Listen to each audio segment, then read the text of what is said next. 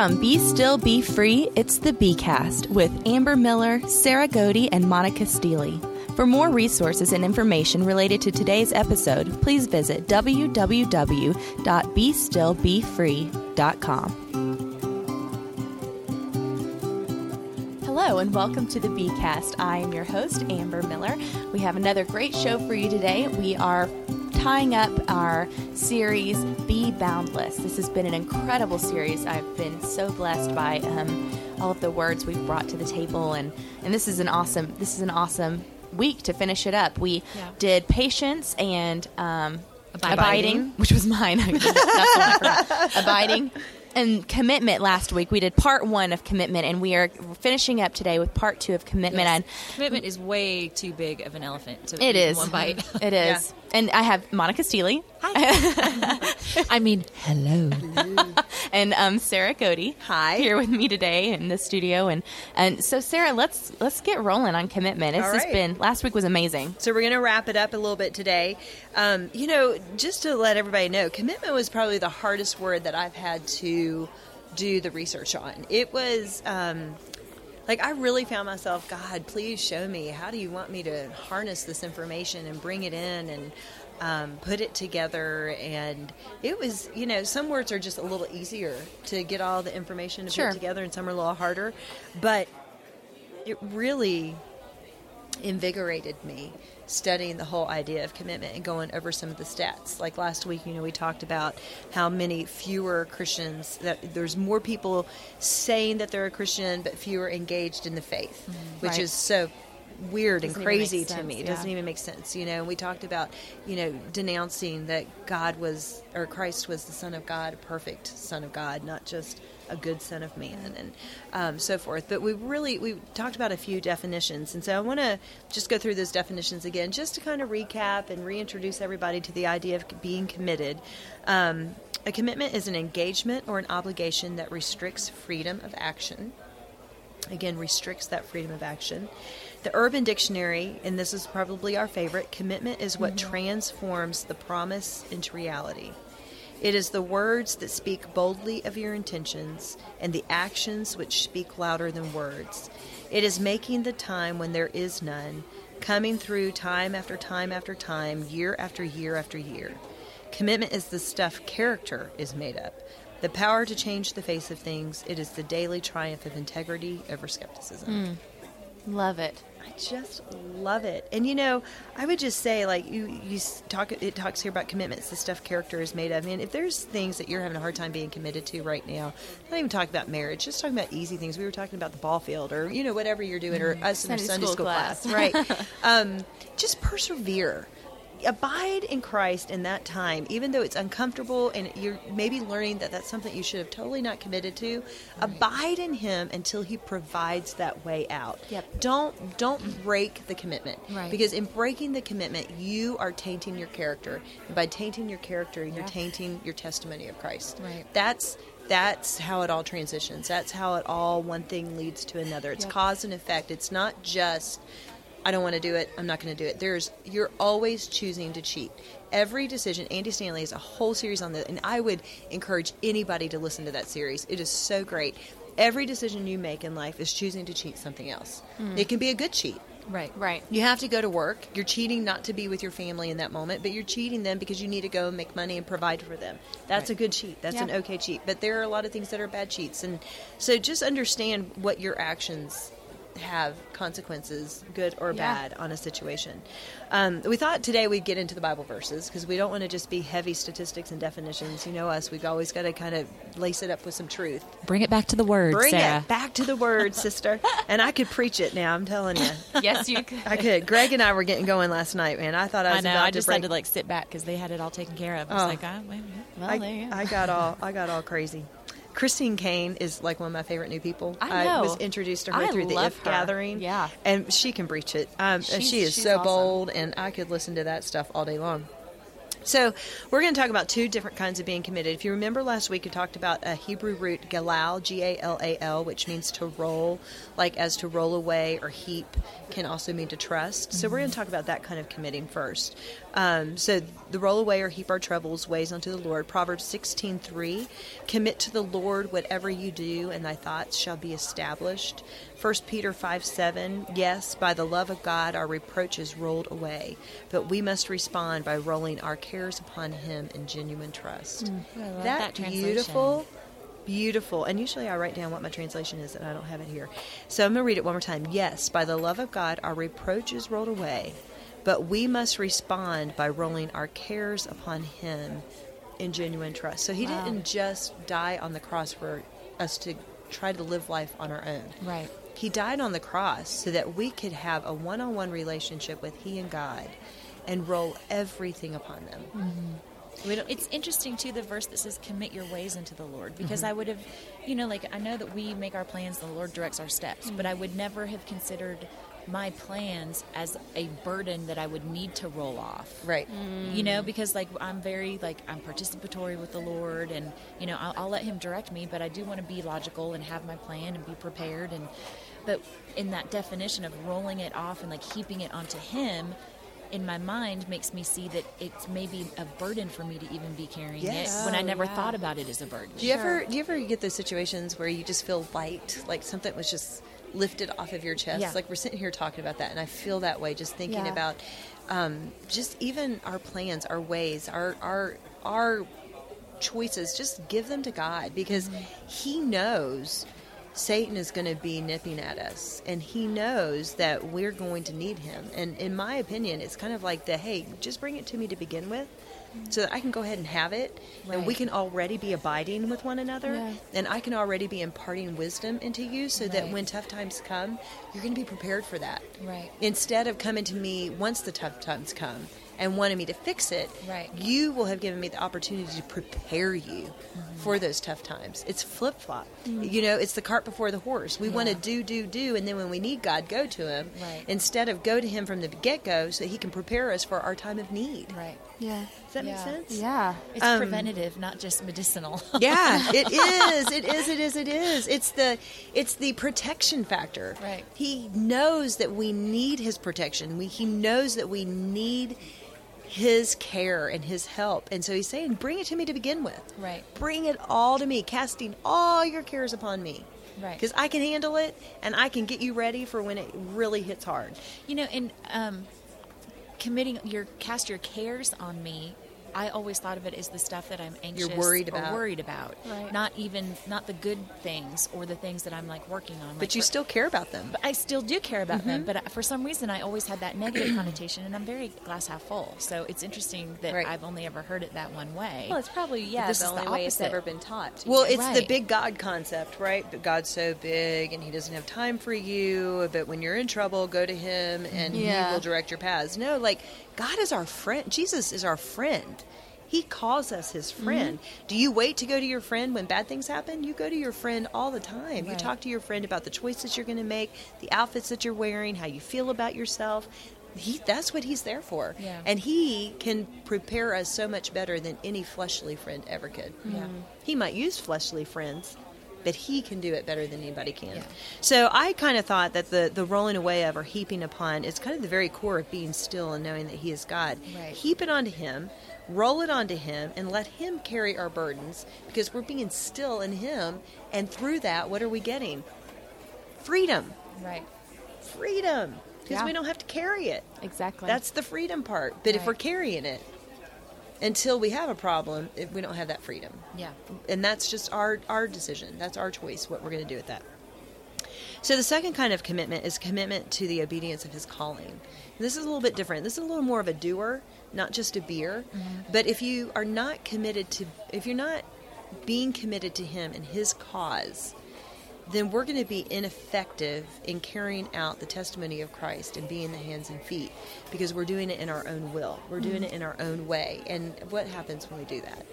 We Failure. fall flat on our feet. Discouragement, you give up, walk away. You do. You walk away, you give in. So just want to break this down to a few things. 1 Kings 8:61 says, "And may your hearts be fully committed to the Lord our God, to live by his decrees and obey his commands, as at this time."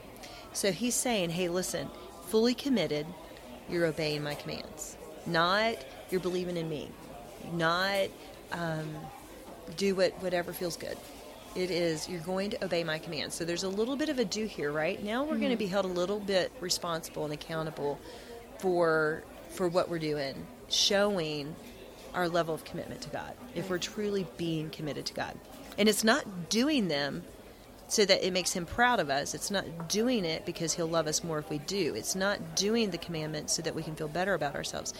It's obeying the commandments because we love him so much. We're so committed to him. We want to be no other way because we know the effect it has on the testimony. Does that make sense? It's the fruit. It's the fruit.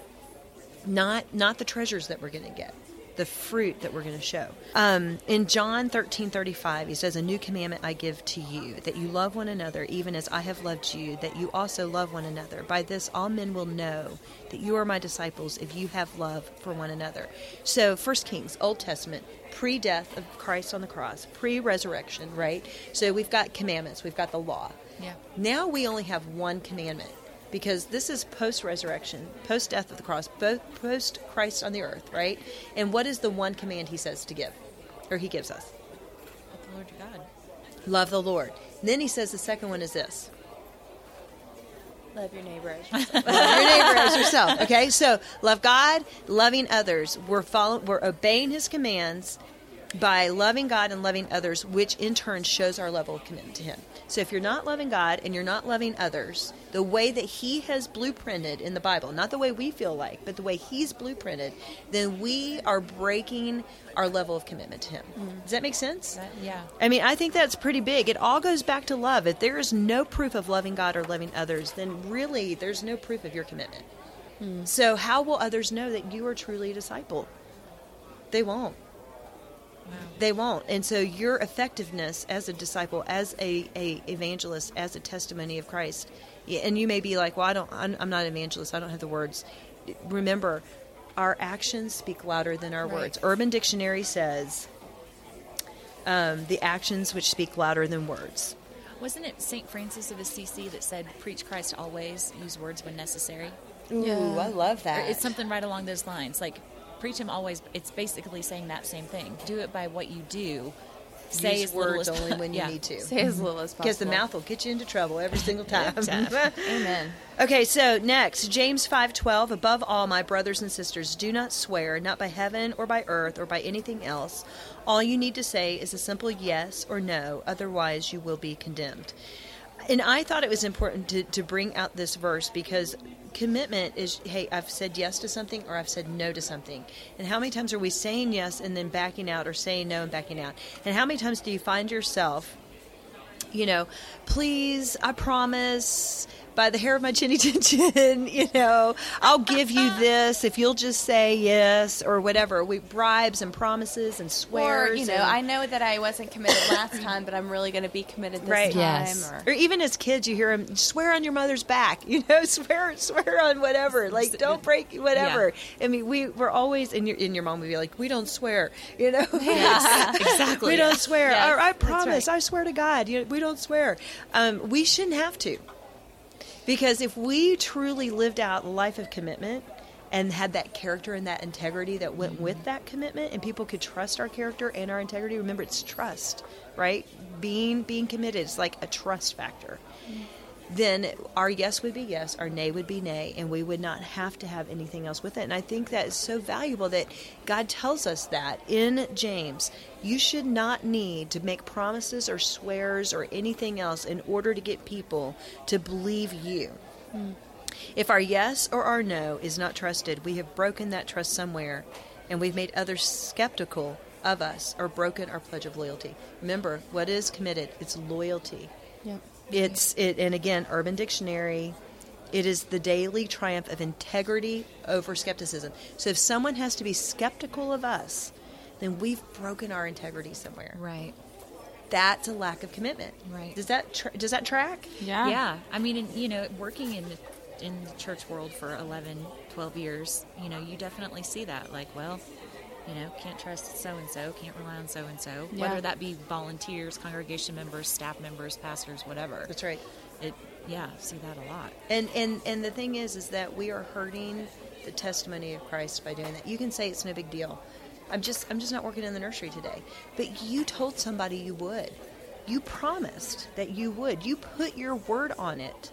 That matters. God and Christ do not break their promises to us.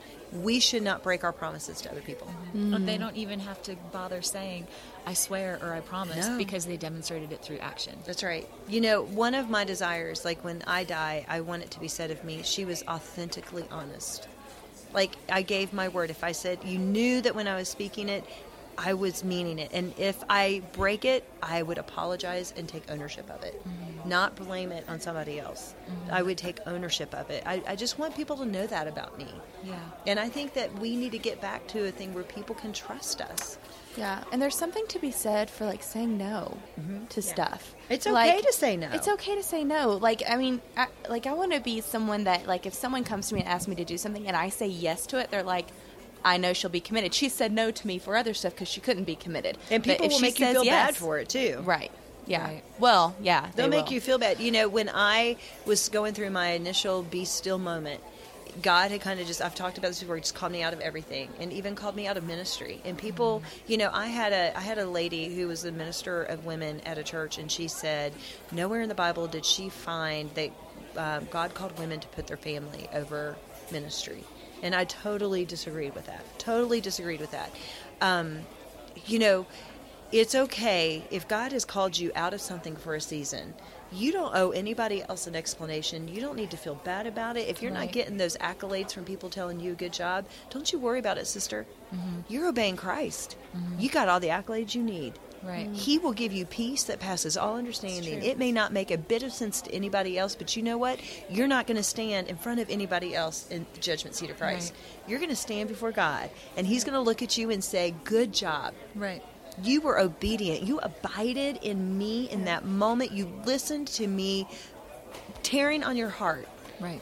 Whether those people got it or not, people are going to judge. People are going to be, there's always going to be that person. But you just stand firm in what you know God is calling you to do. Yeah. And then in Revelations 3:15, I know you inside and out. I find little to my liking. You're not cold. You're not hot. Far better to be either cold or hot. You're stale. You're stagnant. You make me want to vomit. Woohoo! Is that crazy? Okay, so I forgot that vomit part was in there. So Laodicea was a banking center. The city of Laodicea was a banking center in a textile town. And they were fairly wealthy. The church's crime was that it failed to find in Christ the sources of all true wealth, splendor, and vision. It is a situation of which we can relate to all too easily today living in Sydney. This was a person who lives in Australia. So being lukewarm is akin to comfortable Christianity. One in which we think we are rich and prosperous and need nothing, but fail to realize that we are wretched, pitiable, poor, blind, and naked. It is this type of Christianity that causes Jesus to say that he wants to spit us out of his mouth. And God's counsel to us in Revelation 3:19, where he says to Laodicea and to us, those whom I love, I rebuke and discipline, so be zealous and repent. Lukewarm Christianity is one that has lost its sense of being zealous. Paul actually tells us in Romans something similar. Never be lacking in zeal, but keep your spiritual fervor serving the Lord. I heard Beth Moore talk about that one time, our BFF. Our BFF Beth.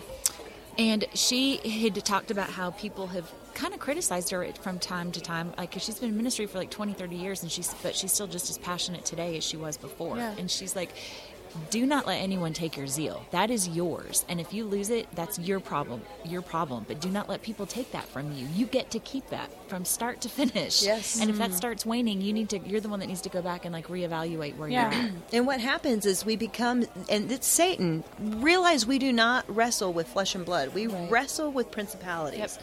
Okay? We wrestle with Satan.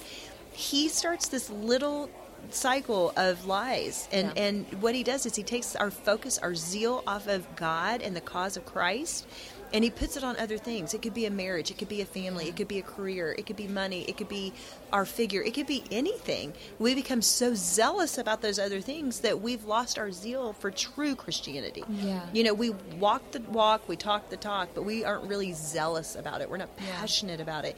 If we could redefine our commitment to our passion to Christ more than we are our passion to ourselves, man, this world would be transformed. It'd be absolutely transformed. A couple other things I just want to leave with you. This was one of the quotes that I found. But the greatest incentive to complete commitment to Jesus Christ is in response to his love, shown ultimately in his death for us. Love so amazing, so divine, demands my soul, my life, my all.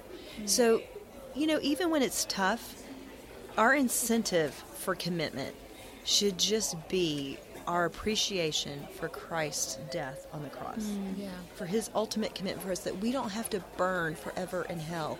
Hell is real. I don't care what anybody's telling you. It's real. And err on the side of what if it is real over what if it's not real. Because, listen, I'd rather err on that side than on the other side. But I don't want you to do it just because you're trying to be safe. But it is very real, and we should do what we do because we love him so much, because he's given us eternal life. We're going to walk with him forever in heaven, forever, and that's so hard for our minds to wrap around that concept. What is a little suffering on earth? Whatever your situation is, whether it's your job or your marriage or kids that have walked away from God, or, you know, I don't know what you're struggling with your commitment level today. But whatever God is doing in and through you, abide in him and allow him to transform you from the inside out. Don't quit your commitment. Don't taint your character. Don't taint your integrity. Don't taint your testimony. Be strong and of good courage and stand in him. And I'm just going to leave with this. By abandoning commitment, this is Chuck Colson, by abandoning commitment, our narcissistic culture has lost the one thing it desperately seeks, happiness. Which is so true. Right? We are jumping from thing to thing, looking for happiness. And by doing that, we've abandoned commitment. Without commitment, our individual lives will be barren and sterile. Without commitment, our lives will lack meaning and purpose. After all, if nothing is worth dying for, the anthem of the 60s anti-war protesters, then nothing is worth living for. Jesus had no purpose in living if he wasn't going to die. His life here on earth had no purpose if it wasn't for his death. But with commitment comes the flourishing of society, of calling, of marriage, of the church, and of our hearts. It's the paradox Jesus so often shared when he bid us to come and die, that we might truly live. You know, I would add to that, too. It said jumping from thing to thing, and I would add to that even jumping from church to church. And when I was single, I found a church that I really liked, but it took me 2 years to become an official member, because when I grew up, we attended the same church, but we never became members. And so, like, membership just wasn't a thing that I really understood or got. And when I was a single at this church, it took me a couple years, and I finally decided, like, I want to become a member. And, of course, you know, shortly thereafter, some things started to happen and some issues, and I was like, I think I just need to go find another church. That's what all the singles do. You just jump from church to church to church. It's not just singles. Right. But then that's what I was seeing. Right. And God challenged me big time and was like, you made a commitment to this church. Like, in my eyes, I see that as a marriage. You can't just walk because you don't feel good, and you can't just leave because you're not happy with what's going on. Like, there's no major issues against me that's driving this. It's just how you feel about some things. And so that was a big challenge to me in my 20s of what a commitment looks like. Like, I had made that decision. What did Gary and Greg were saying last night in church about in something you were never in it? 9 out of 10 people that leave the church were never there to begin with. And I think that is applicable to everything. 9 out of 10 people who leave their job, 9 out of 10 people who leave their marriage, 9 out of 10 people who leave their children, 9 out of 10 people who leave their who walk away career. from their faith. 9 out of 10 people who walk away from their faith. That's exactly right. Where they, you know, we've talked about, there are a lot of people who write books and are preachers and teachers and bloggers and speakers and everything, and then one day they've decided they're not really going to believe be part of the body. They're not going to believe what they would preach before. Were they ever really in it? And so, you know, you can point your finger at a lot of people. The idea here, though, is introspective. Right. It's your commitment. Be honest to you. Be honest to God. Like, I'm telling you, redefine what commitment is to you. And that's, just practical application. This is so important. We've got to have some practical application. Choose something that you are struggling with, something that you continue to hold on to, you need control of. For women, boy, we have a need to control our husbands, to control our children. And then roll it over and heap it onto God. Verbalize it, write it down, journal it, ask someone to hold you accountable. Heap all of your ways, all of your cares, all of your woes onto Jesus. He can handle that. Yeah. And boy, you will just have that, had a ton of bricks just cut loose from you feeling. Right. 'Cause it's so liberating. And then take a look at your life and ask yourself if you are the vision of a committed Christian or not. Just be real. And you can't change the things you've done in the past, okay? Right. And Jesus is a Right. forgiver. He throws things out from as far east as is from the west. Like, we don't need to revisit the things of our past. Transformation from here, right now, moving forward. Now you've got some tools about what commitment looks like. Use it. When you give your word, do you keep it? Would people around you know that you are different in a good way? Are you hot, cold, lukewarm? Find a friend, a family member, a spouse, and just have hey, I need some self-reflection. I need you to give me some answers. And they may not be easy answers, but I need to hear them. I need to have a temperature, a gauge on where I am. Again, just remember that if we are being committed, then it is our love for God, our dedication, our promise, our pledge of loyalty, our character, and our integrity that lets our yes be yes or our no be no, and helps us to be hot or cold. What a beautiful way to tie off this amazing series of Being Boundless. Thank you so much for bringing that word today, Sarah. That's so awesome, and that gives us a lot to think about. It is a lot of for this information. week. Monica, would you close us out in prayer today? Father God, I just pray that you will help us all be boundless. Help us to be patient, to be abiding, and to be committed. Show us how to be those things so that we may be those things to other people. We love you so much. Amen. Thank you for listening to the B-Cast. We would love to hear from you. Hit us up on Twitter and Facebook. Just search Be Still Be Free. And of course, check out our website, www.bestillbefree.com.